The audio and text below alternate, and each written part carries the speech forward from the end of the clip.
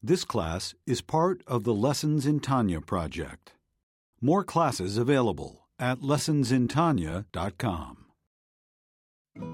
Funding for this class is provided by Benjamin Aryeh and family in loving memory of Raphael, son of Chacham Rabbi Chia.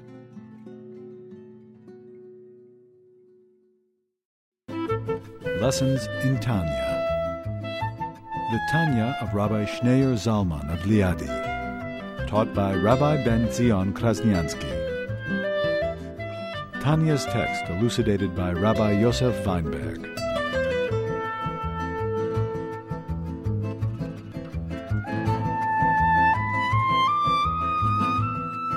We are at the bottom of page 52. We're discussing the Jewish soul, how all Jewish souls are rooted in Hashem's wisdom, in God's wisdom, and God and His wisdom are one. So really, every Jewish neshama is rooted in God's essence. As he says, every Jewish neshama is a chelek elokami mamish, literally a piece of the divine essence. So the question now is, if that's the case, if that's true, why is it that we find such differences between one soul and the next? You find Jews that are naturally very refined, very spiritually oriented, very open. Then you have Jews who are very intellectually, with an intellectual bent, philosophical bent. You have Jews who are very emotional.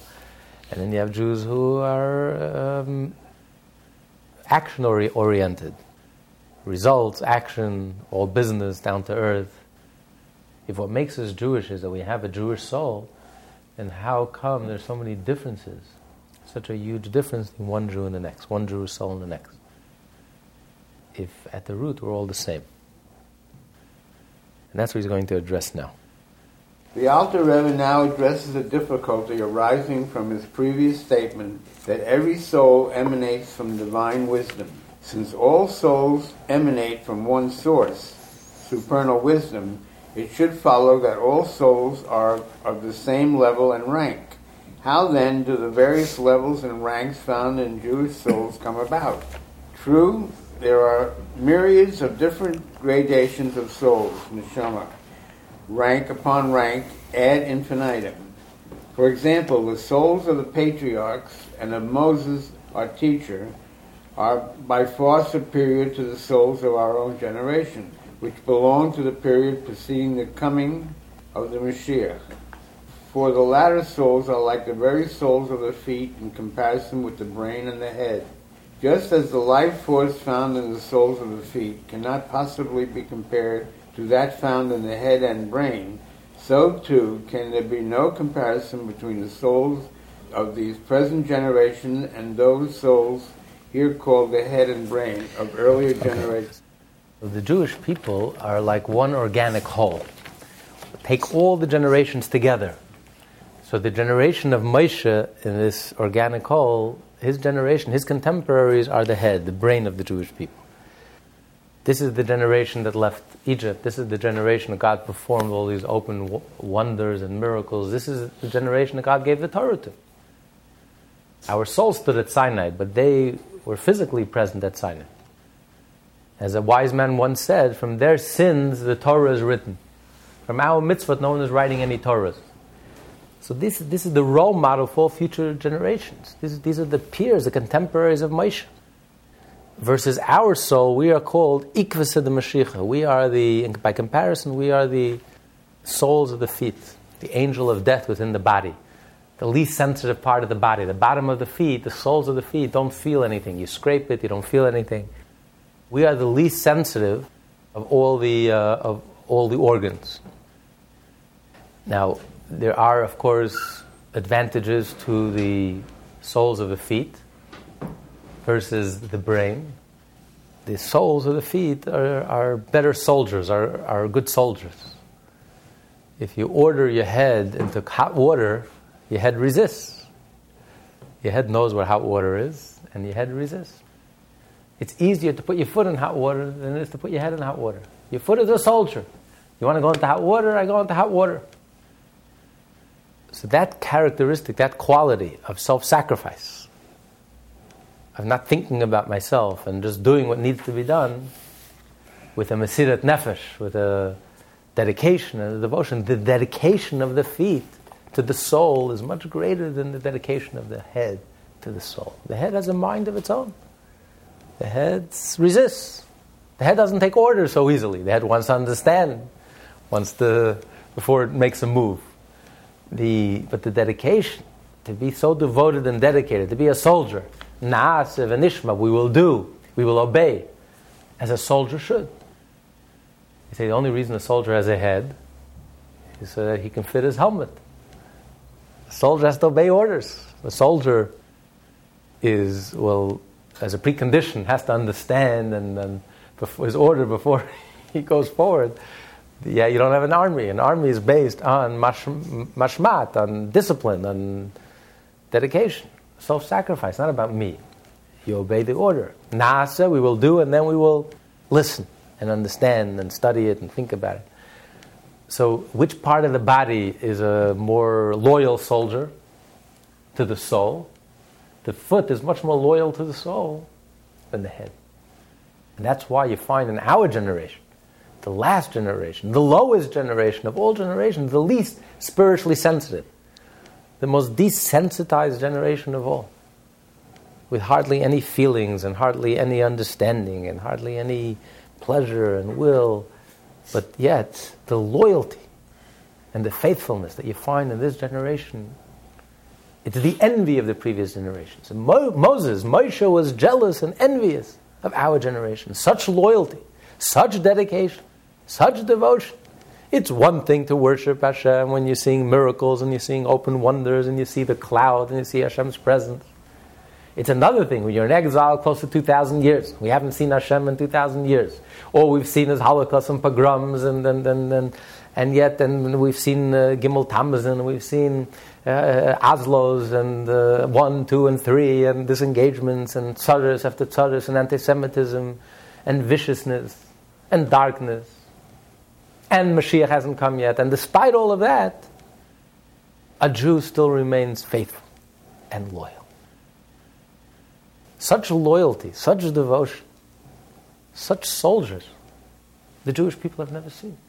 So that's the characteristic of our generation. That in our generation, that's when you see the purity of the Jewish soul. The feet are much more connected to the soul than the head. So the purity of the Jewish soul you see only in our generation. And there's so much assimilation and yet despite all of that, you have such connection and such loyalty. No ulterior motive. And yet hundreds of thousands of young Jews without the benefit of any Jewish education have come back and returned and reconnected with a vengeance. But nevertheless, you can't compare it to the head. The head is where you have all the higher qualities. The mind, the brain, the eyes. So that's the first generation of Jews. They saw godliness. They experienced godliness. They heard, felt, understood, sensed godliness. Versus our generation where we don't feel, we don't see, and we don't hear. We're like spiritually blind, deaf, and dumb. So you see that there's such a huge difference in one generation and the next. It's not the same, even though the Jew is eternal. And it's the same Jew that stood at Sinai, and the same Jew that stood during the temple, and the same Jew. But that's the core, the essence of the Jew. But overtly, there's such huge differences between one Jewish generation and the next Jewish generation. How can you compare the generation of Moshe's contemporaries, Moshe's peers, his equals? The generation that the entire Torah was written about. The role model for future generations. How can you compare the original 600,000 souls that represents the entire Jewish people? The general souls of all the Jewish people, as we learned in the introduction to the Tanya. How could you compare that generation to our generation? It's like one extreme to the other extreme. And then throughout history, the Talmud says the generation of Chizkiah, who Hashem wanted to make Mashiach, in his generation, you couldn't find a child from Dan all the way up north till Be'er Sheva, the southern border of Israel. You couldn't find a child who was not totally familiar with the laws of purity and impurity. Today, you could hardly find a rabbi or Rosh Yeshiva that's knowledgeable in these laws. let alone totally fluent in these laws. It's such a rare thing. And then you can hardly find a child that wasn't totally fluent in these laws. And these laws were applicable then and relevant. So can you imagine such a generation? The peers of Chizkiah Melech. Chizkiah. So how can you compare our generation to that generation? So you see that every generation has its own characteristic, its own personality, its own flavor, and so many different levels. That's when you compare one generation to the next generation. Then within each generation, continue. Similarly, within each generation we find the same disparity among the Neshama. There are those who are the heads, the leaders of the multitude of Israel, so designed because their souls are in the category of head and brain, in comparison with those of the masses and the ignorant. Within each generation you have the leaders of the generation, like the Moshe of that generation. And then you have the other extreme, the masses, the multitudes, the simple people, the earthy people, the cobblers, the tailors, the simple people. And then you have the learned people, and then you have the holy people, the souls, the mystics, the righteous, the saints. And you have the eyes, they call the eyes of the community because they lead the community and they're the visionaries of the community and they're the inspiration of the community. So you have one extreme to the next. Within each generation itself, you have such a huge difference between one Jew and the next. Likewise, there are similar distinctions between nefashot and nefashot, the soul levels of nefesh, where every soul consists of nefesh, ruach, and neshama. Just as the soul level of neshama varies from one Jew to another, so too do the levels of Reshua and nefesh. So every neshama is made up of three different parts: nefesh, ruach, neshama. Nefesh refers to the active powers in the soul, to do, to speak, to think. The ruach represents the emotions within the neshama, the emotional abilities of the neshama, to love, to feel attracted towards, to be repulsed by, compassion. And then you have neshama represents the intellectual faculties of the soul: perception, wisdom, understanding, knowledge. So when you compare one soul to the next, you're not just you're comparing all the different levels, because it's not just you're comparing one nefesh to another nefesh, one ruach to another ruach, one neshama to another neshama. So there are many variations between one soul and the next, and you can have one person who's predominantly nefesh. They're doers. They do, they think, they get things done. They speak, they do, they think. Then you have people who are ruach. They have heart. Heartfelt. And then you have neshama. You have people who have understanding. Deep understanding. So you have such variations within the soul itself. You have variations. A person could reach one level, and then when he's ready, he advances to the next level, and then when he's ready, he advances to the next level. So there's such variations between one Jew and the next. So the question is, you would think, why is there such differences between one generation and another generation? Within each generation itself, why is there such a difference between the heads of the generation and the multitudes, the masses of the generation? And between one person and the next, within all these multitudes and masses, there's a difference between nefesh, ruach, and neshama. You have all these variations and differences. You would think that the difference is that there must be a difference at the source. That someone who comes from a higher source is a higher soul, is rooted in a deeper source, is a higher soul. And someone who's a lower soul, it's because he's rooted in a lower source.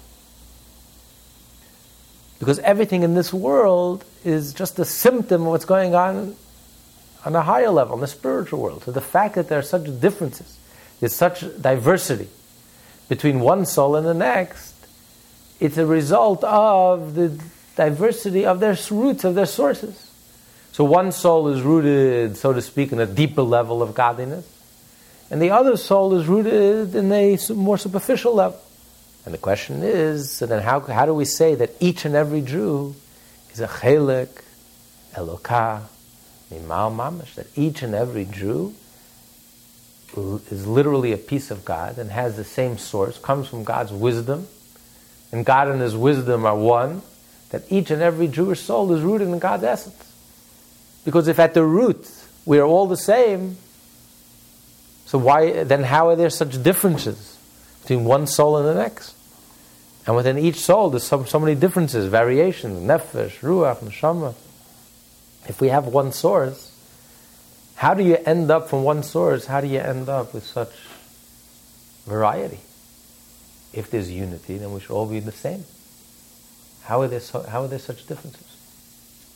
In a more general way, this is the old philosophical question that troubled all the philosophers. If God is one, how do you end up with such pluralism, with such diversity? How do you get from one, do you get such a multiplicity and a multitude? But especially here we're saying that the Jewish soul is rooted in the essence of God. So if every Jewish soul is rooted in the essence of God, so every Jewish soul should be the same. How do we get such diversity, such differences between one soul and the next?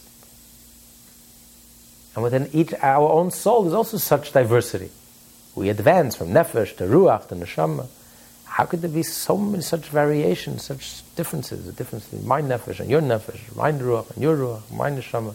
Because each Jew's emotions is different, and each Jew's heartfelt service of God is different, and each Jew's understanding and perception is different. So how could there be such diversity if we are all rooted in the same soul? Thus we see how manifold are the differences in the ranks of souls. Accordingly, we would expect similar variations in their divine sources. The greater the soul, the higher its source. Nevertheless, the root of every nefesh, ruach, and neshama, from the highest of all ranks to the lowest being those souls embodied within the illiterate and the most light-minded of light-minded Jews, all are derived, as it were, from the supreme mind, which is Chachma, Iliaha, eternal wisdom. So nevertheless, every single Jew, from the greatest to the smallest he refers to as light-minded, light-headed, the least serious person. A person who doesn't take himself seriously, a person who doesn't take his life seriously, a person who couldn't care less, doesn't care about anything. The most light, kal shebekalim. Kal shebekalim is the lowest level. A person who doesn't care, doesn't value his life, doesn't value himself, doesn't care how he acts. What difference does it make? Doesn't care about anything. He takes himself so lightly that it means nothing. His behavior, how he acts, how he behaves, versus a person who's a serious person. A person who takes himself seriously, takes his life seriously, takes his behavior seriously, acts responsibly, versus a person who couldn't care less. That's a kal shebekalim. That's the lowest, on the totem pole, that's the lowest level. A person who doesn't value himself, doesn't value his soul, doesn't value his life, doesn't value his being, couldn't care less how I act. What's the difference?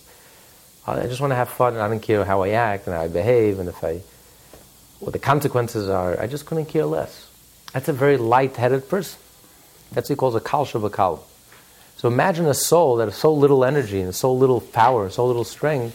Kal shebekalim, not sensitive to anything spiritual, doesn't take anything spiritual to heart, doesn't take life to heart, doesn't take his own life to heart, and surely doesn't take other people to heart. If you don't take yourself to heart, if you don't take your own soul to heart, you're not going to take other people to heart. But nevertheless, every single soul is rooted in the divine wisdom, in the Chachma Ilah, supernal wisdom, the level of the divine wisdom of the world of emanation. So, the question then remains, how do you have such diversity? If we all come from the same root, and we all come from the same source, how is it possible? How do you end up with one soul, the soul of Moses, and the soul of his contemporaries? And how do you end up with souls of our generation? Souls like us. How do you have such a diversity? If we all come from the same source, how do you end up with such a souls that are intense, souls that are deep, souls that are profound, souls on fire. And then end up souls with kal shavakalim, no feeling, no sensitivity, no awareness, and couldn't care less. And Jews. Same Jews. How do you end up with such a diversity? It's going to explain it with a parable.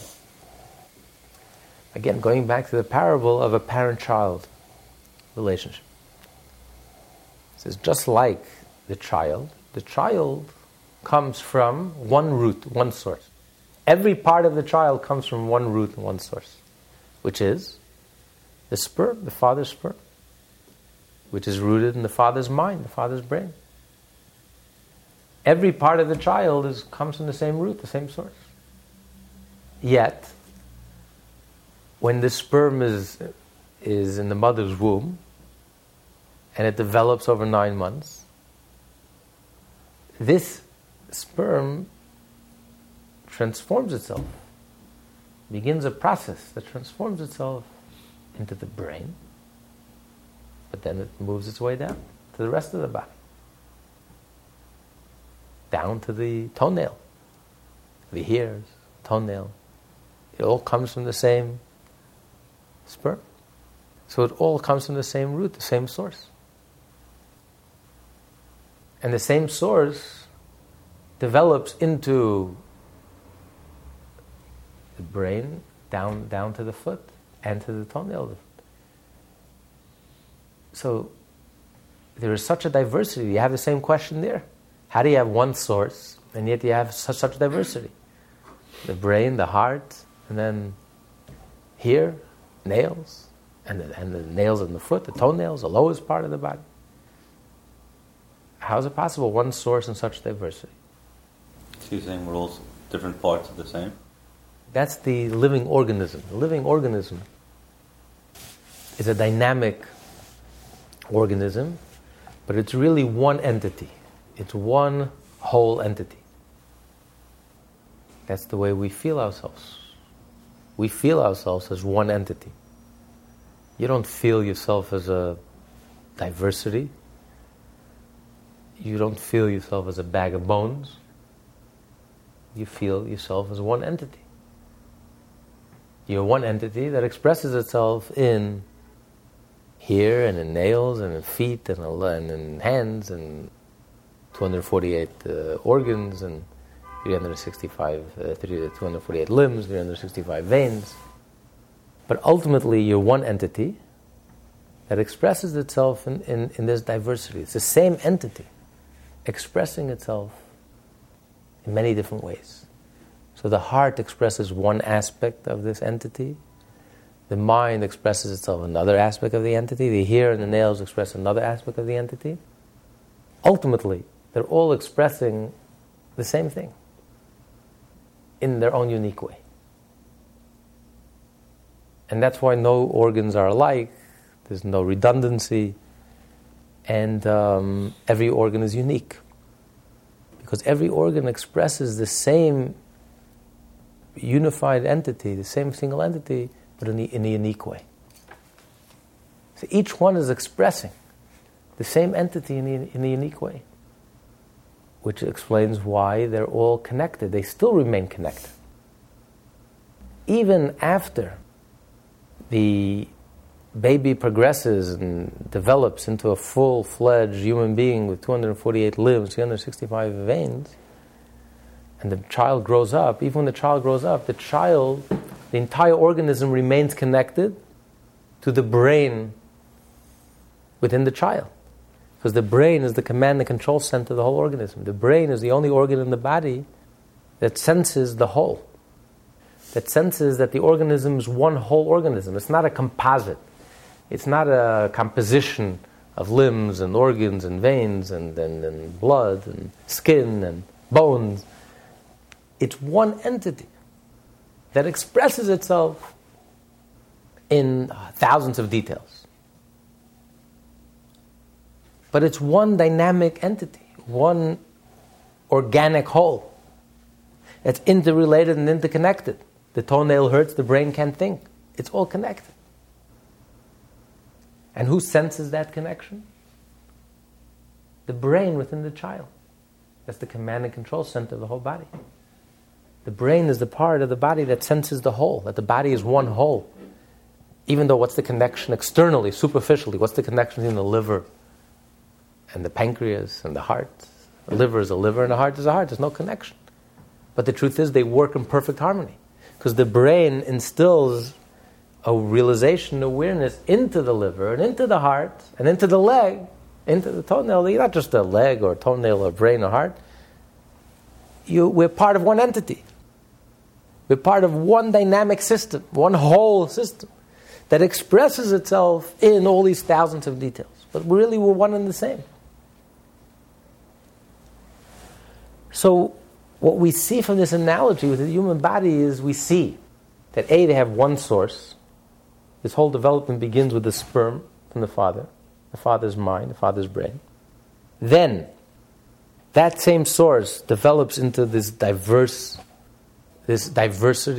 one extreme to the next. Even after the child develops, the child still nourishes itself, is nourished from that source. And how is it nourished from that source? By every part of the organism, including down to the toenail, is connected, remains connected to the brain of the child, which is connected to its source, the brain of the father. So that every part of the organism still receives its nourishment from its source, because it's that source that instills that realization that really it's all one and the same. But it's that same unity expressing itself in many, many different parts. To use another analogy that may make it easier to understand, if you take a painting by a master artist, hang it up against the wall, right next to it hang up a painting of an amateur who copied, a perfect copy of the master painting.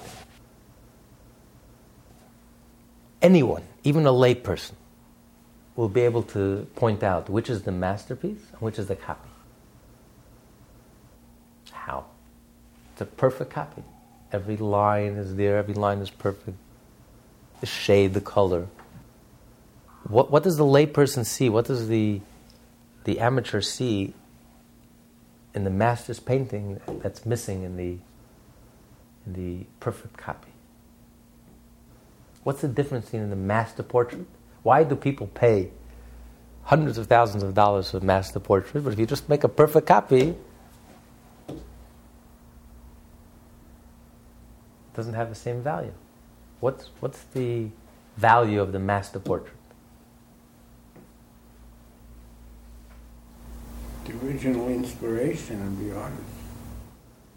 It was also built from 0 to 100. The other one is built the opposite direction. Okay, good. In other words, what's art? Art is the artist has a vision. Creativity. He has a burning vision in his soul. And he pours out that vision on paper. Now, that vision practically, technically, mechanically has hundreds and thousands of lines and shades and colors.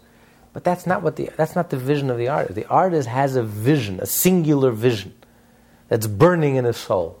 And he pours that vision out on paper. That vision includes in itself all these lines and details, the technical, mechanical details. But that's not what the picture is all about. The picture is about that creative, artistic vision and insight and energy, and that he's pouring out. So there's something alive about the picture. It starts with life, and it ends up with the techniques and the mechanics. The amateur artist, the one who's copying the picture, he's working, like you say, from the bottom up. He's working with the techniques and the mechanics. All the techniques and the mechanics in the world don't add up to life, to soul. The artist starts out with soul. And the soul, as it pours out, incorporates and includes the technique and the mechanics. The soul brings with it the body, the vessel, the techniques and the mechanics. But if you start with the vessel and the technique and the mechanic, you start with the external, it doesn't add up to soul. So it's dead, it's lifeless. Everything is perfect, but you look at it and it's lifeless. It's dead. It's mechanical.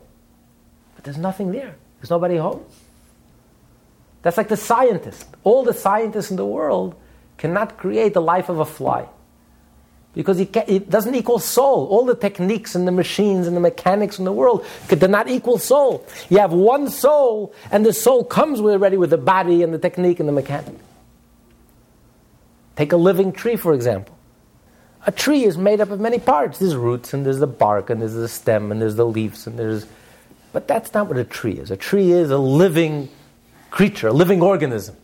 The living organism expresses itself in a trunk, in a bark, in a twig, in the fruits, in roots. But it's not about all these multitude of details. It's a living, dynamic, organic system that expresses itself in all these details. And that's life. Life is something within. And the life brings with it the body and the physical and the mechanical and the technical. And the same is, that's how we experience ourselves. From the inside out, the way we experience our own personal experience. We don't feel our body. You don't wake up in the morning, you have to touch your body to know that you're there. You have to hear yourself singing in the shower to know that you're there. See yourself in the mirror. You wake up, you feel. Well, who do you feel? What do you feel? Nothing physical, nothing external. The way you experience yourself from the inside out, you're feeling your soul, that single entity, that life, that you can't put your finger on, but that's more real to you than anything in the world that you taste, touch, or smell, or experience through the five senses. And the body and the 248 limbs and the nails and the hair, they're just an expression of that dynamic soul. And that single dynamic soul, that single organic whole, expresses itself through hair, through nails, through a liver, through this, or the skin, through the bones, through every part of the body. But how do you experience life? How do you feel that life, that reality from the inside out? You don't feel hair and nails and skin. You're alive, you feel yourself. That's that intangible, that soul, that dynamic whole entity that expresses itself through all these diverse entities. But really, it's all one and the same. The liver, it's not about being a liver. There's no politics in the human organism. It's not the liver is fighting with the heart. The liver is not about being a liver. The heart is not about being a heart. It's about being a mind. It's all about living, expressing that life force. The liver expresses the life force the way a liver expresses, and the heart expresses that same life force via the heart and the mind, etc. And therefore, there's no politics. It's perfect harmony. Perfect harmony between all the organs, even though they're so diverse. How can there be such peace and harmony within the human organism when it's so diverse? There's blood and yet it's perfect. Because it's not about, the blood is not an entity in itself, and the heart is not an entity in itself, and the liver is not an entity, and the nails and the hair. It's all one dynamic organism. That's the way it's sensed from the inside out. That's the reality. Who senses this reality? The brain. That's the awareness center. That's why the brain, the mind, is the command and control center of the whole body and the whole organism. Your toenail hurts, your mind feels the pain. It coordinates the whole body. Because the mind senses the soul, senses that inner feeling, that inner sense of whole, that the whole is greater than the sum total of its parts, and it instills that feeling and that sense into every part of the body. The ear, the toenail, or the heart, it shouldn't forget that it's not about a heart, independent, a heart. What do I have to do with my liver? I'm better than a liver. I'm superior to the liver. It's not about a heart. You're part of one reality. That same reality expresses itself in the heart and that's the story of the Jewish people. That's the analogy that he's giving to the Jewish people. And that's where the concept of Klal Yisrael comes from. That every Jew is part of Klal Yisrael. We're part of the Jewish whole. As reflected in the code of Jewish law, it says that Hashem does not despise the prayer of a minyan, of a community. When you daven with a community, it's so powerful that even if you're not worthy, Hashem never turns away the prayer of a community. That's why the word in the Talmud for community is tzibur. The Aramaic word, it's an acronym for 3 words: tzaddikim, beinanim, and rishayim.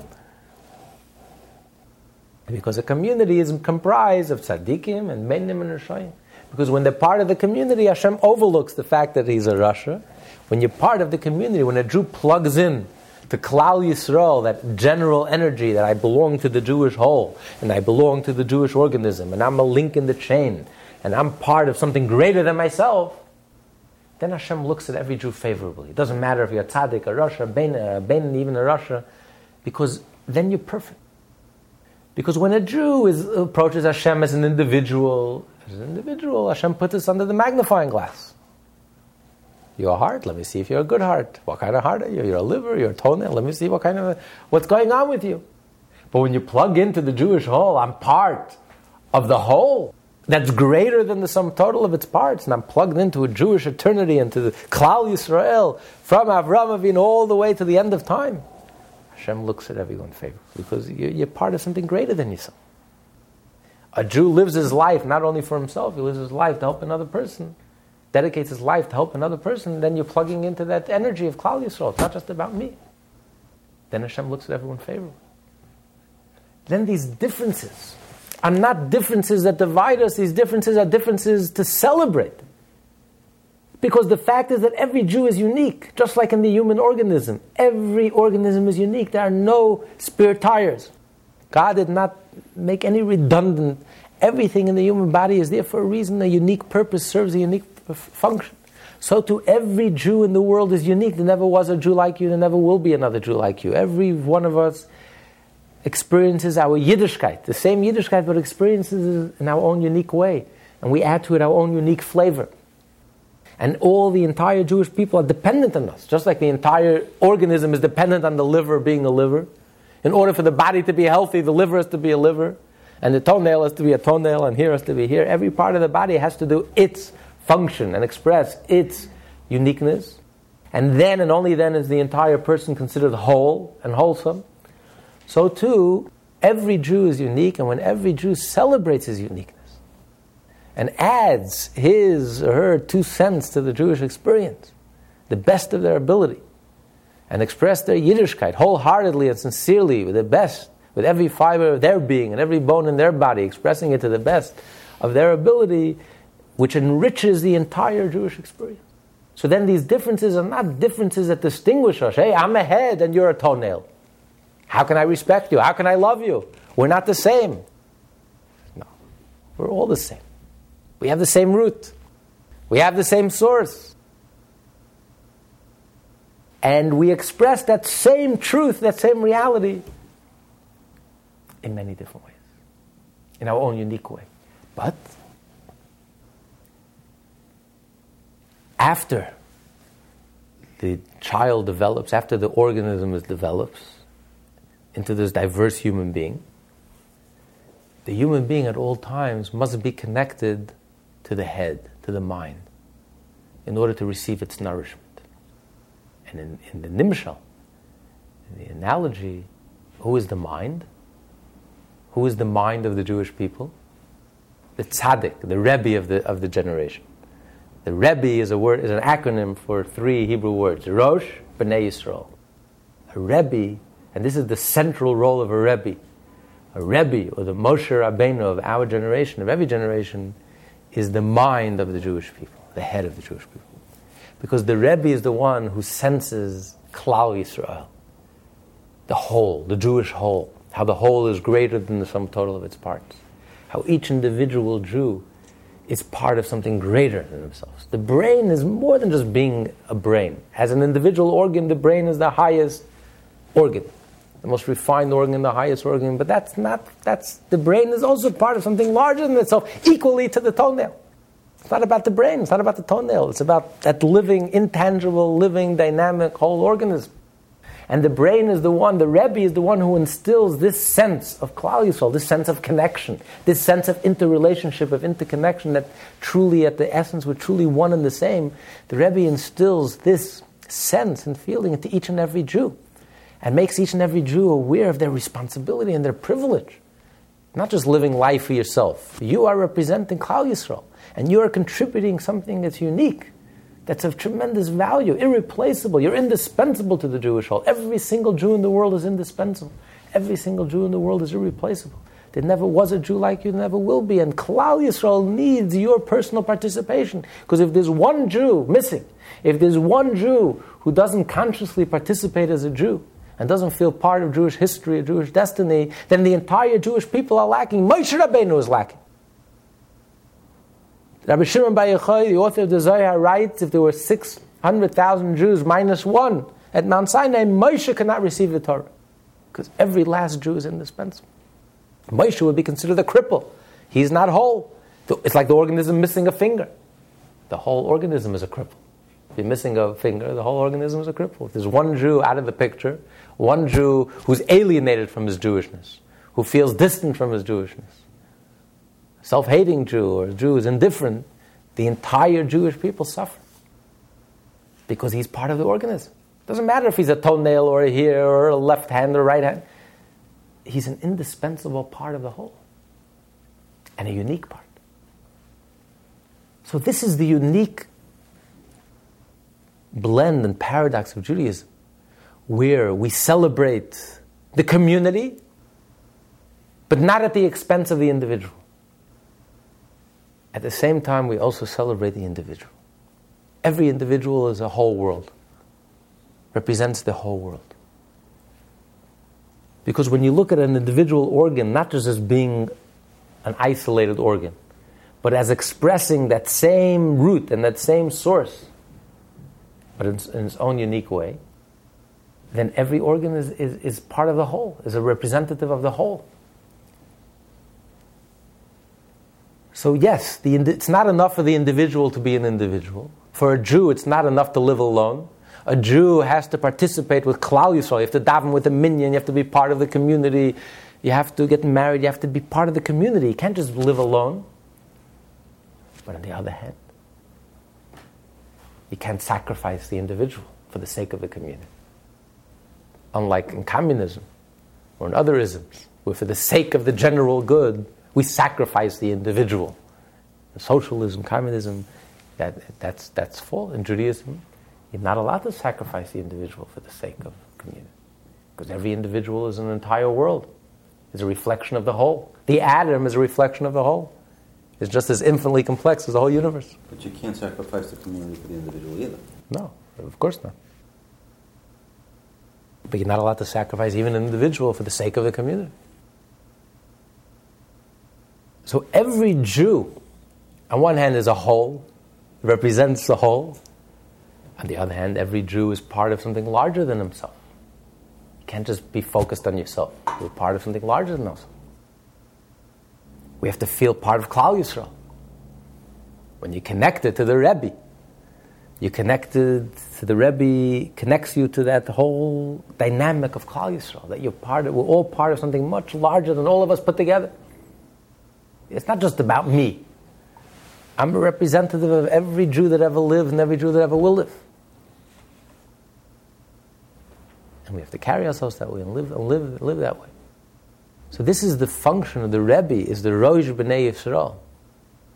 So when every organism is connected to the head and receives its life and its nourishment from the head, and the head senses the whole, the head is connected to the supernal wisdom, to the ultimate root and source of the Jewish soul, which is the supernal wisdom, which is the same root and source of all Jewish souls, because really we are really one and the same.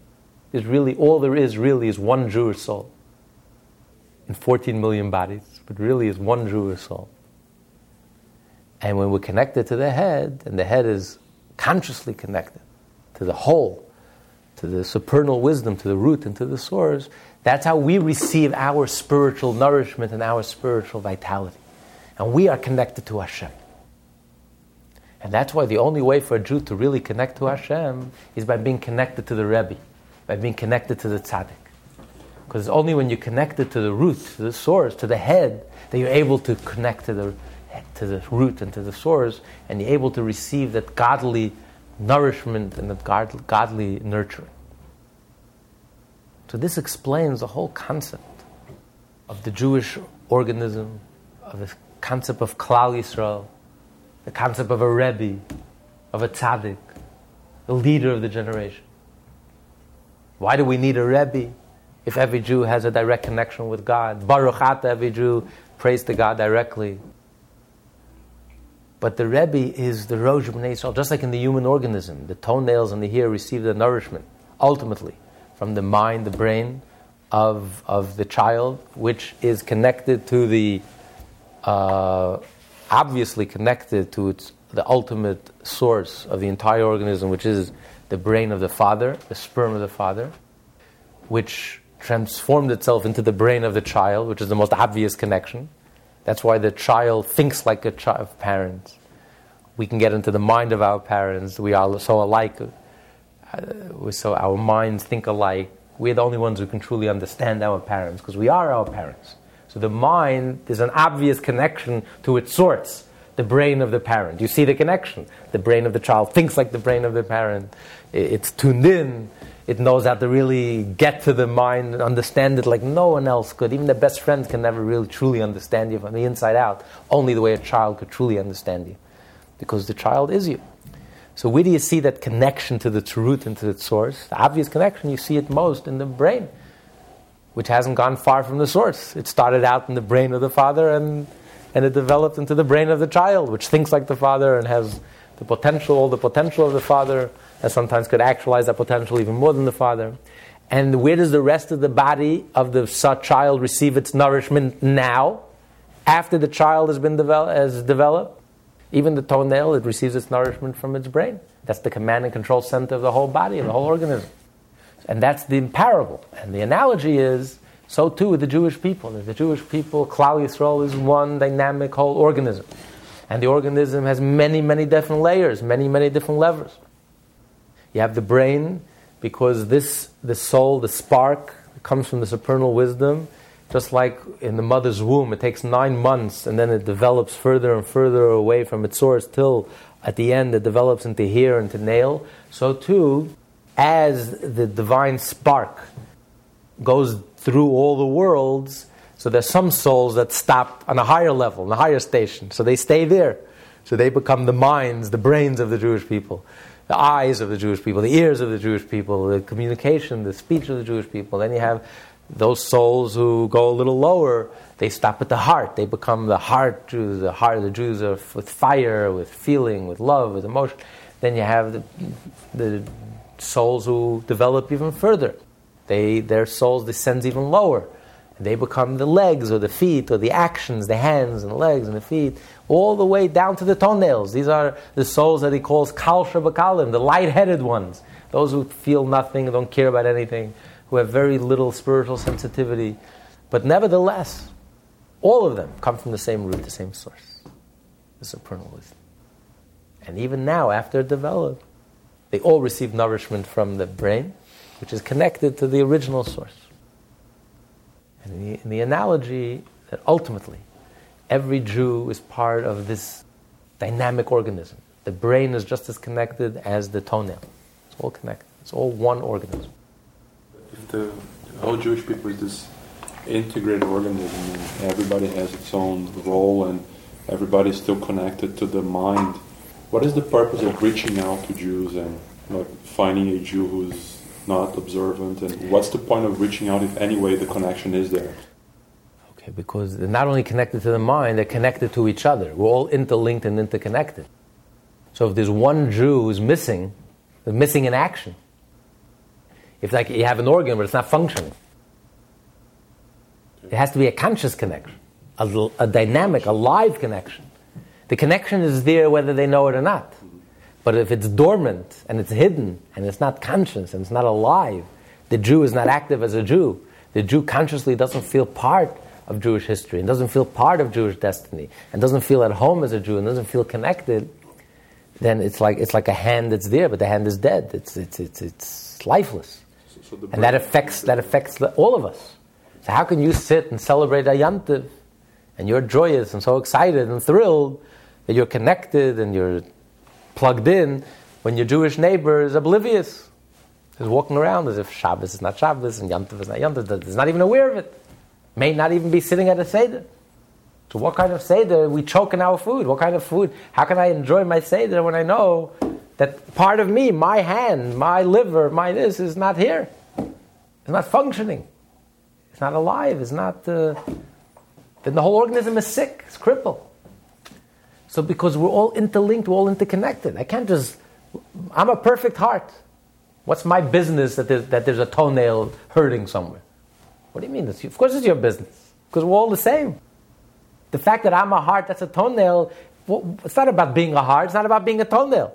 We're expressing that dynamic life force, which is one. And that dynamic life force is expressing itself equally in the toenail and the heart. And each one expresses a different aspect, a different unique aspect of that entity, single, undivisible entity. So of course I care. What do you mean? We're all one and the same. We're all connected. But who instills that feeling? The Rebbe. That's why it was the Rebbe who sent out all the shluchim to care about every Jew in the world. Why didn't anyone else send out? Because the Rosh B'nai Yisrael senses that sense of Klal Yisrael and instills in each and every one of us to care about another Jew that way. To realize that we're all interlinked and all interconnected. Well, it's one dynamic system. It's not 248 different entities that like each other, respect each other. And it's one and the same. It's one entity. It's like you're missing your own hand. Or a tooth is missing, it bothers you. You can't just ignore it. The pain bothers you. So you do something about it. So one Jew is hurting and one Jew is disconnected. Consciously disconnected. It bothers you. And how come this, like the last Rebbe was the one who actually started this effort, and like the previous Rebbe did, I guess, apparently at least, I guess to me, did not have the same effort in place. Actually, the previous Rebbe started the effort. The Rebbe expanded it and took it globally and implemented it, literally, in all four corners of the world. The vision, the idea, the concept began with the previous Lubavitcher Rebbe. But the practical implementation and the expansion and the scope, the global scope, and actually implementing it, that was carried out, that was done by the Rebbe. Every generation has its mission. This obviously is the mission of our generation, of our times. It says the Jewish people were exiled because of causeless hatred, and the only antidote to the darkness of exile is causeless love, unconditional love. So this is our way, this is our key to redemption.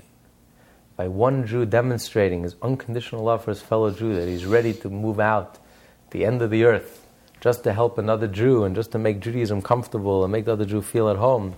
And there's no reason, there's no rhyme or reason, there's no obligation to do it, there's no rhyme, there's no reason, there's many arguments against it. But a Jew puts all his calculations aside and just demonstrates this unconditional love, this pure, simple love, that I'm going to share Torah mitzvahs with another Jew, and we all care for each other, and we're all responsible for each other. This is the antidote to the darkness of exile. So again, the Rosh B'nai Yisrael, the head of the generation of the Jewish people, he knows, he senses what the divine will is for this generation, what our unique mission is. So the Rebbe defined it very clearly, that our mission in life is to be shluchim, to dedicate our lives. Every Jew has to dedicate his life not just to advance his own spirituality, but every Jew has to dedicate his life to help another Jew as well, advance in their own Jewishness, and to help another Jew physically, unconditionally. And this is the key that will unlock the door from exile. This is the only bright spot in the Jewish community today. The only redeeming factor in the Jewish community today, with all the politics and all the hate and the rancor and the fragmentation. The only bright spot in the Jewish community today are the shluchim, the work of this unconditional love of bringing Yiddishkeit day in, day out to hundreds of thousands of Jews, all four corners of the world, no questions asked, and making it available and accessible and bringing the warmth and the beauty and the joy of Yiddishkeit, using all means of communications. And this is the only bright spot. There's no it's apolitical. There's, a Jew is a Jew is a Jew, and we're all connected, and it's loving, and everyone is welcome, whether you're right wing or you're left wing or you're Reform or you're conservative or Orthodox, unaffiliated, atheist. All these labels mean nothing. A Jew is a Jew, and everyone is welcome, and everyone is. And this is the bright spot today. If there's something inspiring or encouraging in the midst of all the darkness that we encounter, it's this beacon of light, of Ahavas Yisrael, of unconditional love from one Jew to the next, which is so genuine. Because when a Jew pursues his own spiritual advancement, I don't know how genuine it is. Maybe it's an ego trip. But when you help another person, that's as genuine as it gets. It's 1,000% authentic. Because what do I care? I only care about myself. So when you're actually helping another Jew, whether it's teaching or whether it's helping them physically or whatever it is, you're dedicating your life for the sake of other Jews. That's as genuine as it gets. That's 1,000% authentic. So that's the beacon of light in this darkness of exile. In this generation that he calls earlier, Ikvisa de Mashiach, the soles of the feet, the angel of death of all generations. It's in this generation that we see this most intense beacon of light that we've ever seen. This outpouring of love, unconditional, causeless love of one Jew for the other. No rhyme, no reason. By doing something unprecedented. You're right, the Rebbe did something unprecedented. We don't find in previous generations to such an extent that people would selflessly go out and leave their families, uproot themselves from the warmth of their communities and their families. Unheard of. It was never done before. Where does it say you're even obligated to? Where does it say you're even allowed to do this? But we throw all caution to the wind, put all calculations on the side, and without any questions asked. If it's a Jew dedicates his life just to make another Jew feel at home and feel comfortable, to do one mitzvah. This is the beacon of light, this intense, powerful beacon of light that we've never seen before, ever in Jewish history.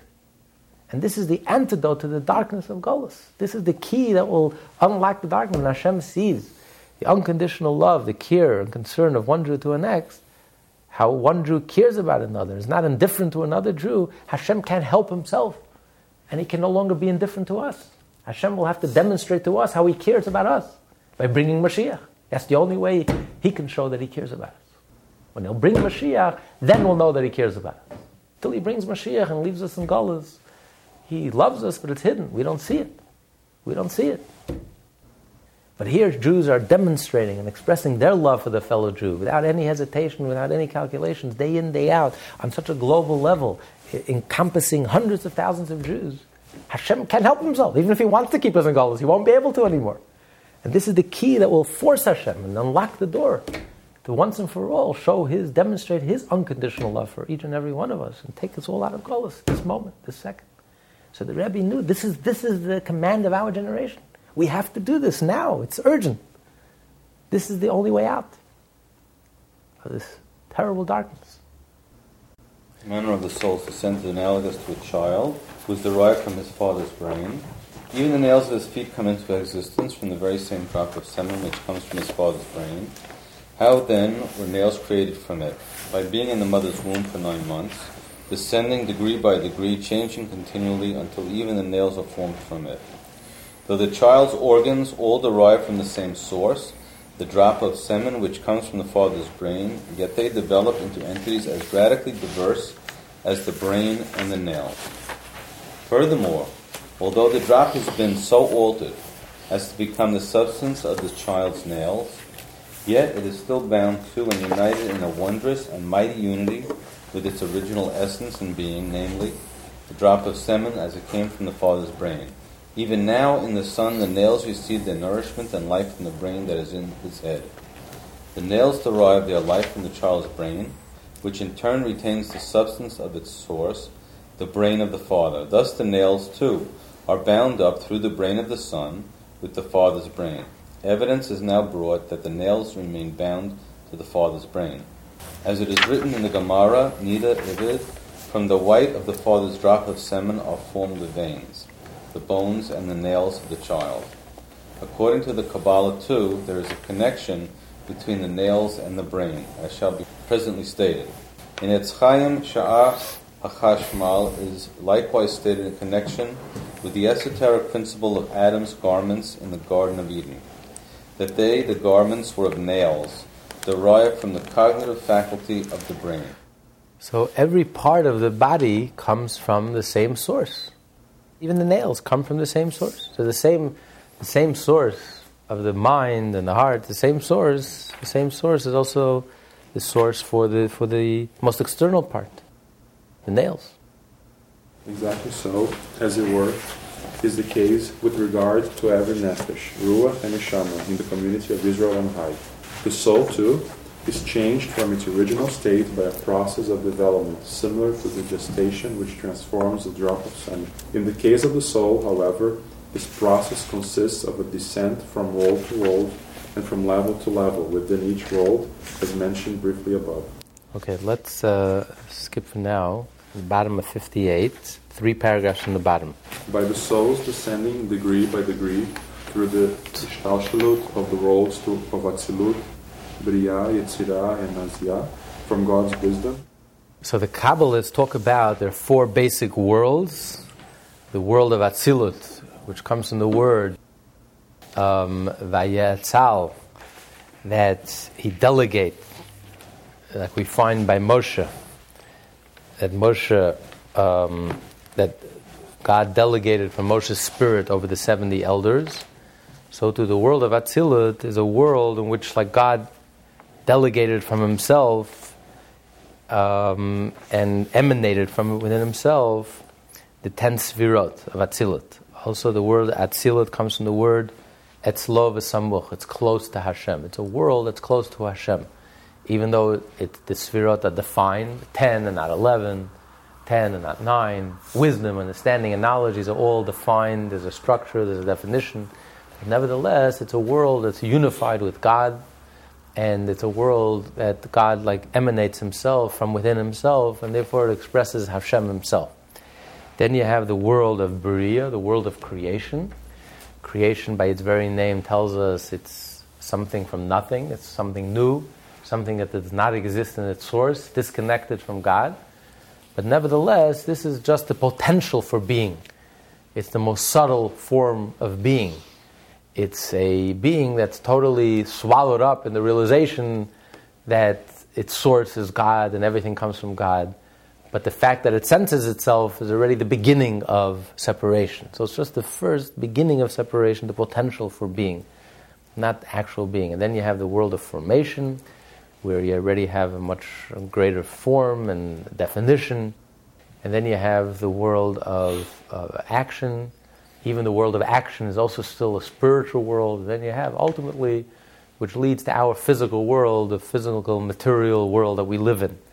So when the soul is born, just like when the soul comes into this world, just like when the child is born, it originates in the father's sperm, and then it has to stay in the mother's womb for 9 months until it develops step by step. Slowly it develops its main organs, vital organs, and then it develops down to the toenail and it's here.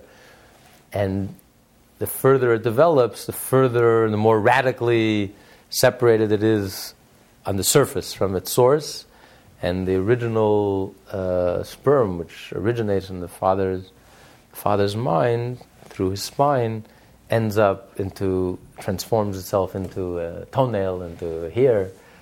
But so too, depending on the soul, the gestation of the soul, the levels that the soul passes through.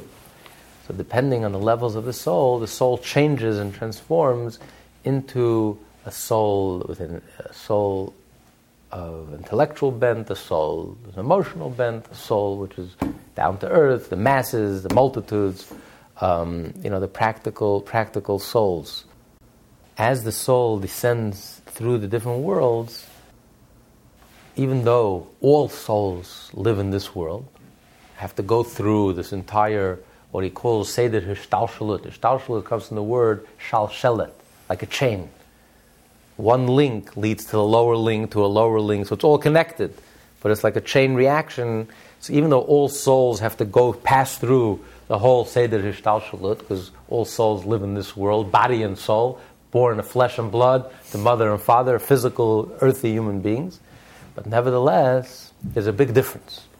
Because you have souls that pass through. For example, when you write something with your hand, you're writing words of wisdom with your hand. So the words of wisdom are not changed by the hand. The hand is just a tool. The hand is just recording what the mind is thinking. So it's not like the words have to change and has to fit into the hand to the level that the hand understands. The hand doesn't even understand what it's writing.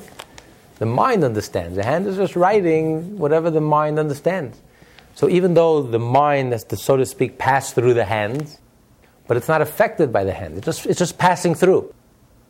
And the hand is delivering something that doesn't belong to the hand. It's delivering something that's intellectual, that's far superior to the hand. So that's what we call derech ma'avir, when something just passes through. So there are souls that pass through, like the souls of Moshe Rabbeinu. Moshe Rabbeinu, even when he was living in this world, he was like a soul of the world of Atzilut. He experienced reality on the level of the world of emanation, the level of the world of unity. To him, everything was unity, everything was godly. There was no world. To him, there was no separation, everything was godly. Because he lived, even when he was living in this world as a physical human being, he experienced reality on the level of the world of emanation. Because his soul was like in the sperm that transforms itself into the brain of the child. So that's the closest to its original source. It didn't go far from its original source. So the original source, which is the supernal wisdom, God's supernal wisdom, his soul was immediately formed on that level and stayed on that level, even though the soul had to go through the whole Seder Shtalshelus till Moshe was born into flesh and blood, into a human being. But nevertheless, his soul was not changed. It just passed through the Seder Shtalshelus, but it retained its state of the world of Atzilus. Then you have, as a soul is transformed. Let's say you take a concept, and then the concept is transformed into an emotion. Emotion is a much lower level than pure concept. So it changes. It becomes defined by the level, by the heart. And then it works its way down, and then it changes and changes forms, and it becomes coarser and more gross until you end up with hair and nails and toenails, which is the furthest from its source. So you end up with souls that have very little content, superficially, consciously. They're earthy, they're what he calls kal shebakalim, they have no feelings, they're very light-headed, they don't take life seriously, they don't take themselves seriously, they don't value their life, they don't value their actions. Life is a joke to them, or it's not serious. They don't appreciate it, they don't have the ability to really take life seriously and take themselves seriously and take their behavior and their actions seriously. So, but this is a soul that's been affected by its Seder Shtalshelus. As the soul goes through all these worlds, there are some souls that stop in the lowest stop, in the world of action, and that molds them and that affects them, and that's their experience. On a conscious level, that's how they experience reality. So even just like when you look at the toenail, you don't see its source. You don't realize that it's the same source as the brain. So you look at this Jew, the Jewish soul, you don't realize that this Jewish soul is a holy soul. This Jewish soul has the same source as Moses. A piece of the divine essence, the supernal wisdom. As it is written, you have made them all with wisdom, Chokhmah. Everything emanates from Chokhmah, which is the source of Shtalshelut. Through this descent, the Nefesh, Ruach, and Neshama of the ignorant and least worthy come into being. Their souls who are most strongly affected by this descent, and therefore they are on the lowest level. Similarly, all the various levels of higher and lower souls are determined by the soul's descent through Ishtalshelut. Some souls are affected to a greater degree, others less. The Alter Rebbe now relates to the second point in the analogy to our case. Just as in this analogy, the nails of the child are still bound up with their first source, though they're being constantly nurtured by the child's brain, so too is in the case of the soul. Nevertheless, notwithstanding the fact that they have already become souls of the lower levels, the souls of the ignorant and the least worthy, these lesser souls, remain bound and united with a wonderful and mighty unity with their original essence. namely, an extension of a Chokhmah Ilah, supernal wisdom. For the nurture and life of the Nefesh, Ruach and Neshama of the ignorant are drawn from the Nefesh, Ruach and Neshama of the righteous and the sages, the heads of Israel in their generation. By drawing their nurture and life from those who represent the levels of head and brain, all Jews are bound up with their source in Chokhmah Ilah, supernal wisdom. This explains the comment of our sages on the verse, and cleave unto him, concerning which the question arises. How can mortal man cleave to God? In answer, our sages comment, he who cleaves unto a Torah scholar is deemed by the Torah to have actually become attached to the Shekhinah, the divine presence. I think this point we'll elaborate on next week. We'll finish the chapter next week. The point he's making here about a Rebbe, a tzaddik, and also the last point in the chapter, which is a very powerful point. So he's saying that by being connected to the tzaddik, by being connected to the Rebbe, that's how every Jewish soul, every soul is connected to its original source. In the supernal wisdom, by being connected to the tzaddik, because the tzaddik is consciously connected to godliness. The tzaddik senses godliness. The tzaddik lives and breathes godliness. So by us being connected to the soul of the tzaddik, that gives us divine nourishment. That nurtures our neshama. That nurtures our connection. Just like how does the toenail maintain its connection to its original source? Through the brain. There is no other way. It must connect through the brain, and through the brain is connected to its original source, the brain of the Father. So too, for a Jewish soul to be connected to the divine, to that supernal wisdom, that Pintele Yid, that divine spark, the way to connect to the divine spark is by being connected through the tzaddik, the Rebbe, the leader of the generation, the head of the generation, the Moses of the generation. By being connected to the head of the generation, by being nullified before the head, and being connected to the head, and the head is connected to its source, that's how we are connected to Hashem. So in order for a Jew to connect with Hashem, a Jew must be connected to the Talmud Chacham, must be connected to the head of the generation, to the tzaddik of the generation, who is connected with godliness on a conscious level. And in order for us, so to speak, to activate our connection, to ignite that connection, and to receive nourishment, and to nurture that connection, we have to be consciously connected to the tzaddik. By being attached and connected to the tzaddik, and being nullified before the tzaddik. Not only listening to the tzaddik, but also feeling connected to the tzaddik, then that's how our neshama receives its life and nourishment. So in the in the physical absence of tzaddik, we're connected, like we go to the oil and we...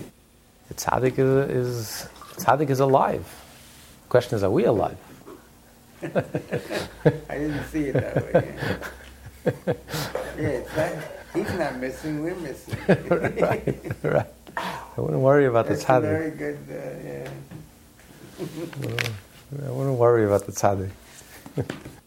But things like physically going to the oil is maintaining a physical contact with Yeah.